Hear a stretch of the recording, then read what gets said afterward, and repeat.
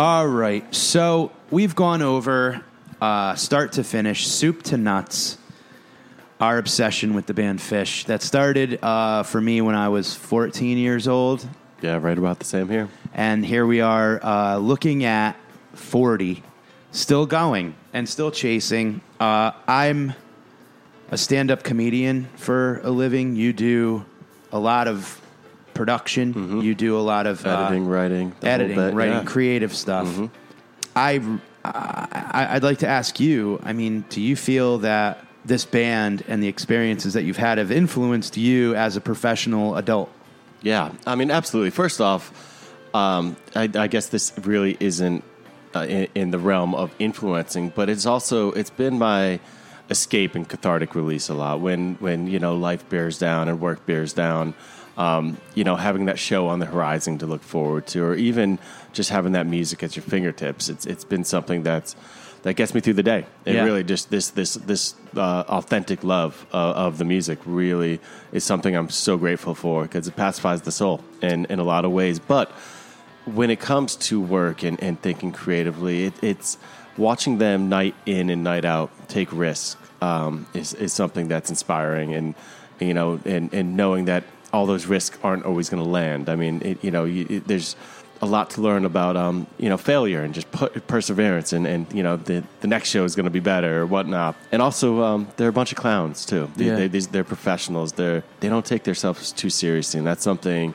that I really take to heart a whole lot. But I know, and I've heard you speak on it a lot, so I kind of want to interview you a little bit about how not just Phish, but the Grateful Dead and music has kind of influenced how you do your comedy. But first off, when did you get into comedy? Oh, boy. I started in 2010. Okay. I was out of things to do. I had a couple of jobs. Boredom. I was bored. Yeah, no. I was very bored. Yep. And I was sick of working for someone else, and I didn't like faking it. And I felt like if this is what life is like, then I'm all set. Yep. And I don't mean that in like a end of times kind of way. I just meant there needs to be more. I tried so many different things. I tried sales. I tried teaching. I tried landscaping and all these other.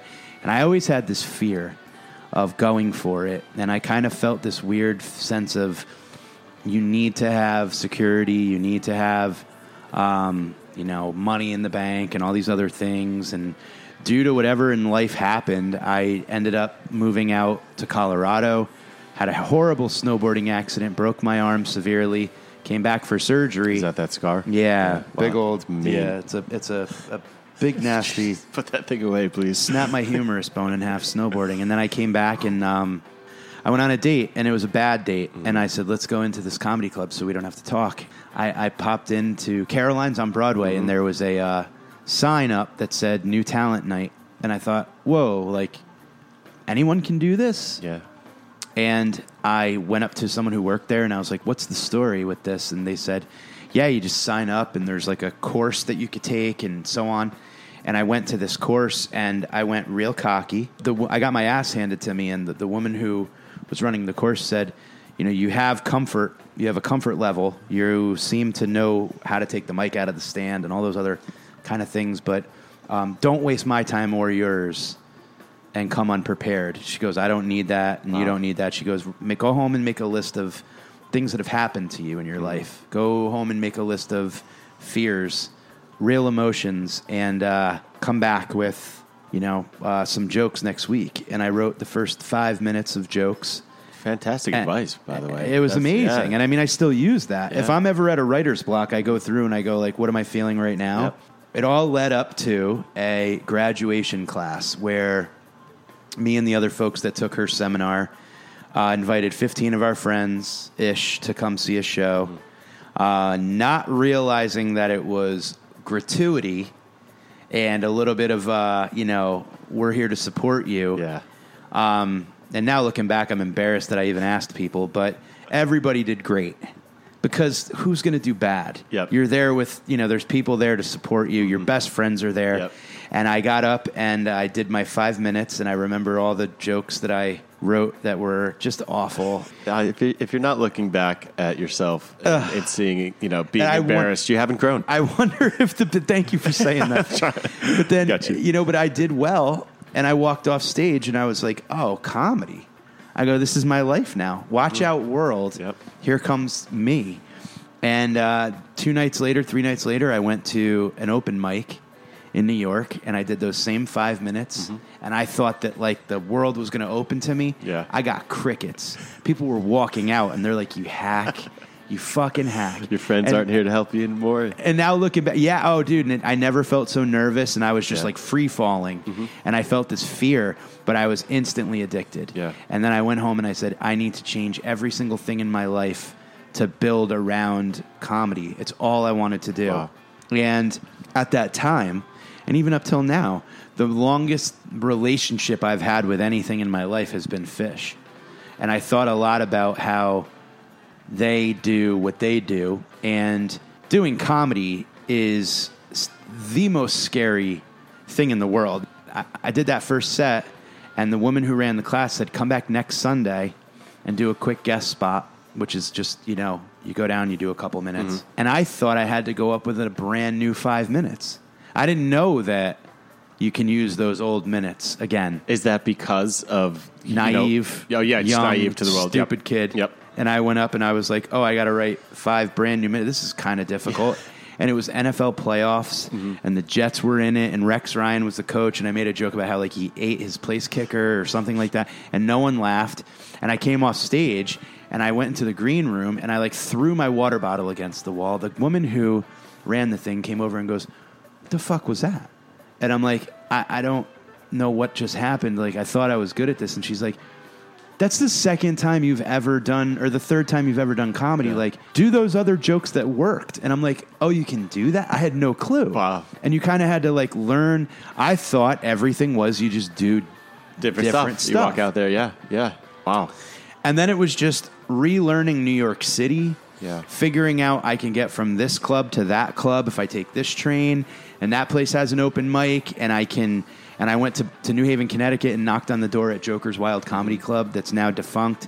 And, like, one of my first friends, Pat, like, opened up the door and was like the manager there. And I was like, hey, I do comedy now. And he's like, okay. And like I didn't know what to do. Yeah, absolutely. And he was like, come back Wednesday. We have open mics, blah, blah, blah. Yeah. So I love how you dove in head first. And that was all I wanted and thought that you do. I didn't know. There's no, you get a job, they give you a laptop and a VPN, and they show you where to sit. Yeah. This is like, you just figure it out. Yeah. So when was you just described like your kind of, oh shit, I want to do this the rest of my life type moment. When can you describe like one of your first successes? Like when you're like, you just killed and you're like, wow, I'm starting to figure it out. And well, I would say that like this club that I started at, they kind of had these shows where you can like throw your own show. And I remember this guy, John, one of my first friends doing comedy, he put on a show, and it was like on a Thursday night, and we all were doing like 15 or 20 minutes. And I went up with like a lot of new stuff, those couple minutes of old things. And I just had like a couple buddies there, but his friends were laughing, and the bartender was laughing, and then comics were listening, and like other people that I didn't know were like, "Yo, you're really good at this." And it was like I remember I had a feeling during it where I started laughing, and I was just having a good time. Yeah.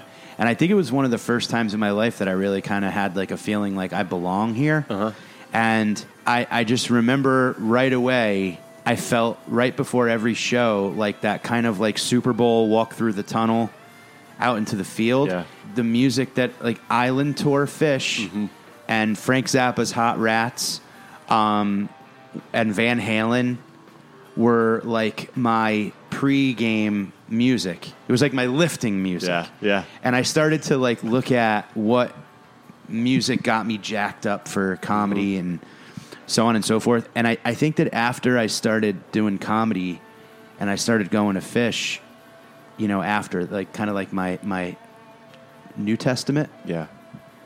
I started to watch them differently. Yeah. So are you drawing parallels between what you do and what they do? No, because they totally do different stuff every night. Sure.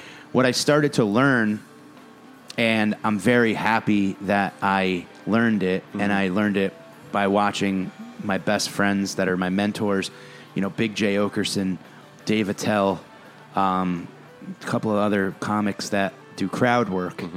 They're doing what Fish does, going up 5 nights in a city, and every single show is different. Yep. And I watch them, and I remember now with comedy, kind of like with music, I believe, where a band will say, come open for us on the road.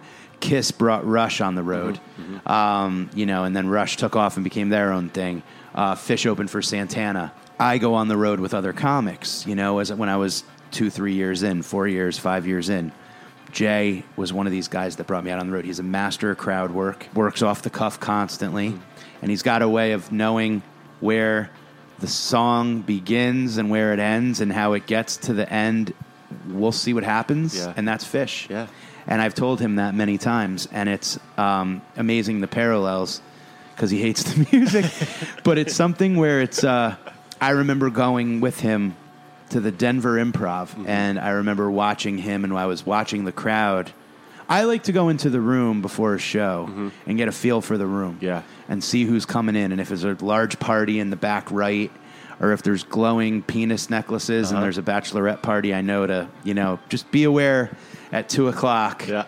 There's, a woman with, a headdress of glowing dicks, and they have a cock cake and whatever else, and who's wasted and who's it looks like they're on a date. I just like to see that stuff. Yep. And I remember watching the crowd come in, and I knew Jay's material was a little blue, and I'm like, how is he going to do this? And I watched in awe as he somehow got the entire room on his side. A table of old women went running up to him after, giving him a hug, calling him my baby, and they never even met him before.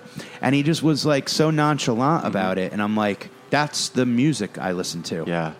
And I remember kind of being like, fuck, like you can do this with comedy. Yeah. Like you can go. Now I think what I've tried to do is when I write a joke, if I write a joke that's punchline first, set up second, I'm able to, sometimes I'll get a thought where I'm like, that's a funny concept. And I want that to be somewhere like at the back 9. Yeah. So the front 9 is kind of like building up to, how do I introduce hipster ghosts, So I think that those jokes I like because I'm able to play with the crowd a little bit, talk to them. It doesn't matter what answer they give me. Yeah. I'm going to be able to kind of drag it where I want to go. And it's going to end with this like crescendo and big laugh. Yeah. The ones where the setup comes first and the punchline comes after, that's where it's like I look at a situation and I say, okay, this happened, punchline. This thing, whatever, punchline. Those are harder to improvise. Yeah. Almost the improv comes after. Okay. So there's a way that like kind of it parallels the music because I'm playing it each night different, and I kind of leave like openings for I could say a different word, I could reference a different band, I could reference a different flavor, I could reference a different whatever store, and I could just like cycle in and out different things to keep it fresh for me. Yeah. The crowd doesn't know this, but I'm doing it to keep me on my toes. Absolutely. So even if it's just a little note or whatever, and I think that's like a little homage to the music we like. And I listen to jazz constantly when I'm writing, and I think that jazz is the music we like is nothing, wouldn't have been around if it wasn't for jazz. Absolutely. And I think that like the early stuff, the Charlie Parker and Thelonious Monk and Miles and all that shit is like the reason why we have the music that we have. Yep. And I think comedy is the closest thing to jazz because you're able to kind of literally standing there alone,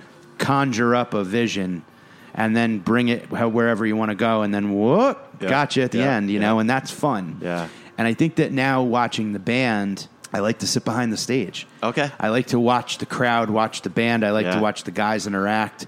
It's fun to watch them kind of explode the place too. I've been on the back of the boat at the Garden a bunch of times. It's wild. Just, watch them just energize the whole building and bring them to peaks. It's wonderful.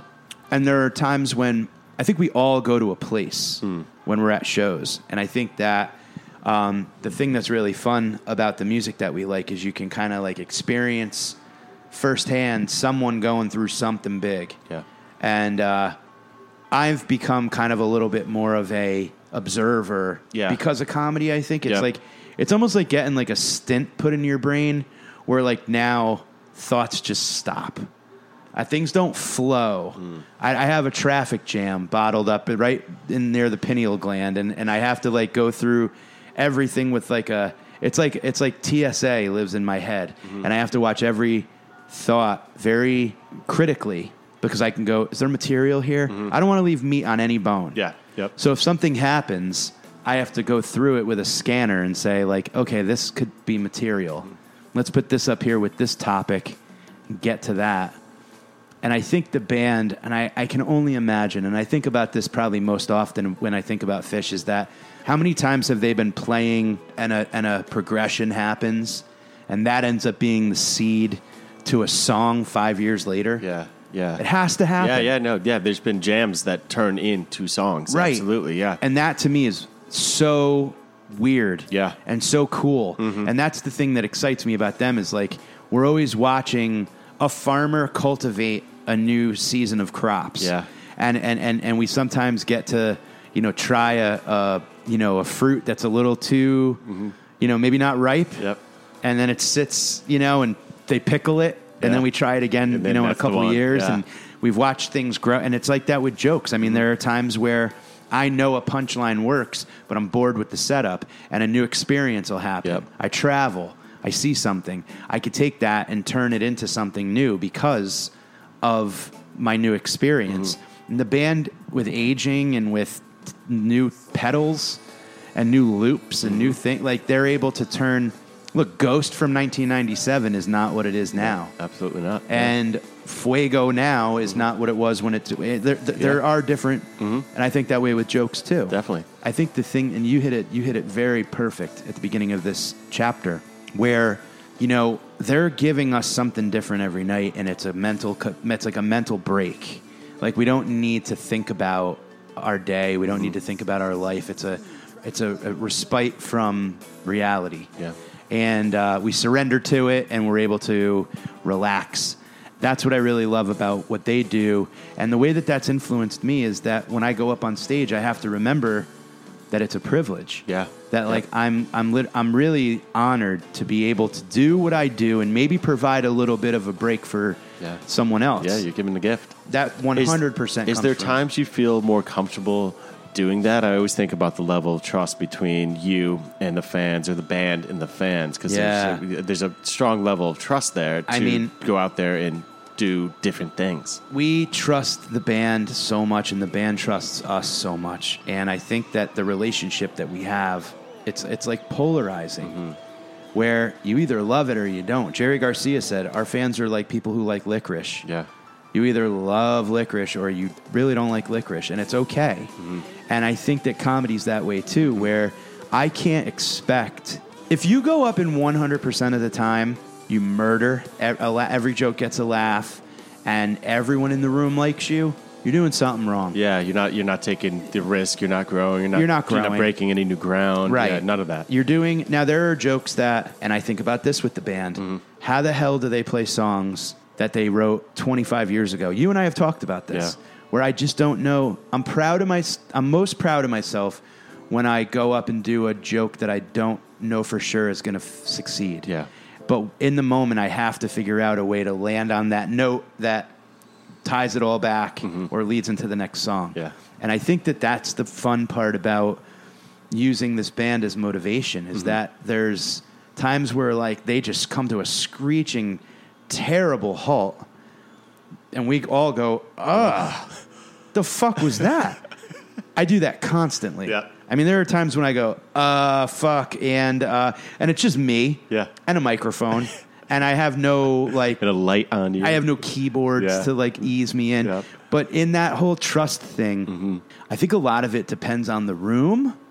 A lot of it depends on the aesthetic of the show, my place in the show, because sometimes I'm hosting, sometimes I'm doing a 15-minute spot on a showcase, sometimes I'm doing an hour. When I'm doing an hour and it's my show and it's my weekend or my crowd or whatever, then I throw all caution to the wind. Nice. And I just run with it. And I just kind of like let it take its course. And another thing that I learned from the band is that I tape everything. Okay. I record everything, and I go back and I listen. I make sure that whatever I'm doing is true to me, but also, if the crowd paid, I want to give them a good show. Yeah. And I think that's another thing from them. But it's definitely There's work ethic involved. Absolutely, yeah. Yeah, and I just really think that there are people who, if they perform or if they do an art and they have this certain inspiration behind them that's improv, that's improvisational music or improvisational art in some way, it helps them be more forgiving of themselves. Mm-hmm. You're also kind of this weird perfectionist where it's a different type of perfection. Trey said it perfectly imperfect. Yeah, I could not say it better, and I've said that 10 million times. Yeah. I was like, when I heard that he said that, because I say that all the time. I don't want to be perfect. No. I want to get better. Where's the fun? Yeah. Yeah. Where's the growth? With comedy, there are some times that there's just a thought where I know that there's something funny there, and it keeps me up for nights. Like I literally will lay there thinking like, other people must feel this. Like this has to be relatable, but I just don't know how to get there. Yeah. And sometimes it literally just takes getting up on stage and saying the words, and then people laugh, and you go, "Oh, I could do that." Yeah. Like that's my loop, that's my delay, or that's my pitch shifter or distortion pedal or whatever. And it's like I could just go up and throw out a thought and let them kind of dissect it, and I can come back and say like, "You guys see what you know what I mean?" And like almost kind of let it organically like turn into something. And I really do think that's from the band. Yeah. But there is words and chord structure behind every jam, and there are set up, bang, punchline, set up, punchline, tag to every joke. Yeah. So it's kind of like taking it and going like, how do I keep this fresh for me so I don't lose my mind? Yep. And I really think that the band is geniuses at that, because how many bands are just going through the motions? Yeah. 35 years. And they're the furthest thing from a nostalgia act. Absolutely. That exists. Their set list today looks so different than 4 years ago. This summer, they played in St. Louis while the St. Louis Blues were in the Stanley Cup. Yeah. While the band was on, the game was coming to a close. During set break, the Blues won the Stanley Cup. In order to make that night just a little bit more special for the couple thousand people that were in the room, they learn Gloria, some 80s song. It's special to the fans because the players play it when they win. Yeah, and that was like their kind of rally cap. Mm-hmm.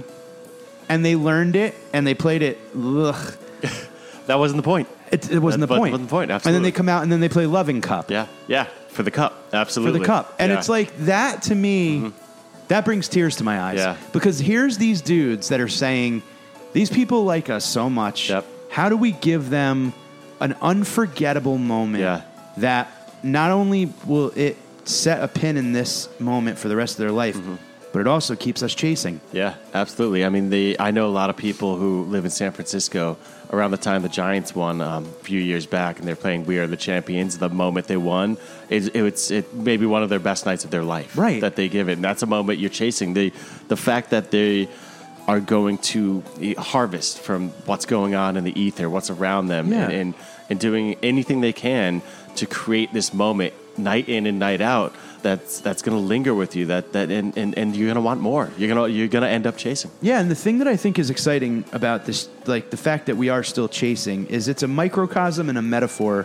for what I've picked up from a lifetime of seeing this band, and I've brought it to other elements of my life. So anxiety has been a very, very big part of my life, for better or worse. It's driven me, but it's also crippled and debilitated me at times. And I'm always chasing a way to deal with my anxiety. Yeah. It brought me to transcendental meditation. It brought me to floating in a tank. It brought me to, microdosing. It brought me to hypnotherapy. It's brought me to comedy, exercise. You've done it all. I'm trying. You're working. Well, it's just because, and what it's doing is I find that I like something, and then I go, all right, well, this helped. Yeah. let's go find out what this does. Absolutely. And then with comedy, You're filling up your toolbox. You're making a toolbox. Yeah, I'm filling my different quiver things. with different the different arrows. Yep. And with comedy, you try to write this type of joke. You do an hour. You record an album. You go do, I'm a producer for a television show. I get to open for them on the road, and I'm going performing for this many people. I'm getting to open up for my heroes like Dave Attell, and then I go fill a room on a weekend, and it's these little things, these little successes and failures, and eating shit and picking yourself up and whatever. And it's what the band did, and it's relationships, and it's figuring out how to be friends with someone at 40 years old, and how to trim the fat from your life, and how to be a good person, and how to maybe be better to yourself, and how to change your diet, and all these things that we're always chasing happiness. And Phish was a thing that kind of set the blueprint for accepting failure, being open to saying yes to things, and accepting that we're all dented cans and we're perfectly imperfect. And it's something that I don't want to give up. If they hang it up, we got to find something else to do. But I really think that, like, for now, I'm going to continue to chase, and I'm going to continue to be happy just chasing the chase. Yeah.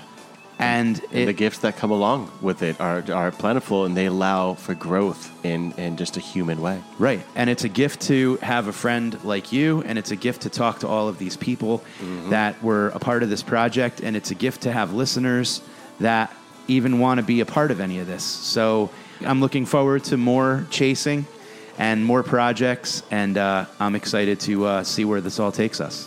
Thank you all. Now for the epilogue.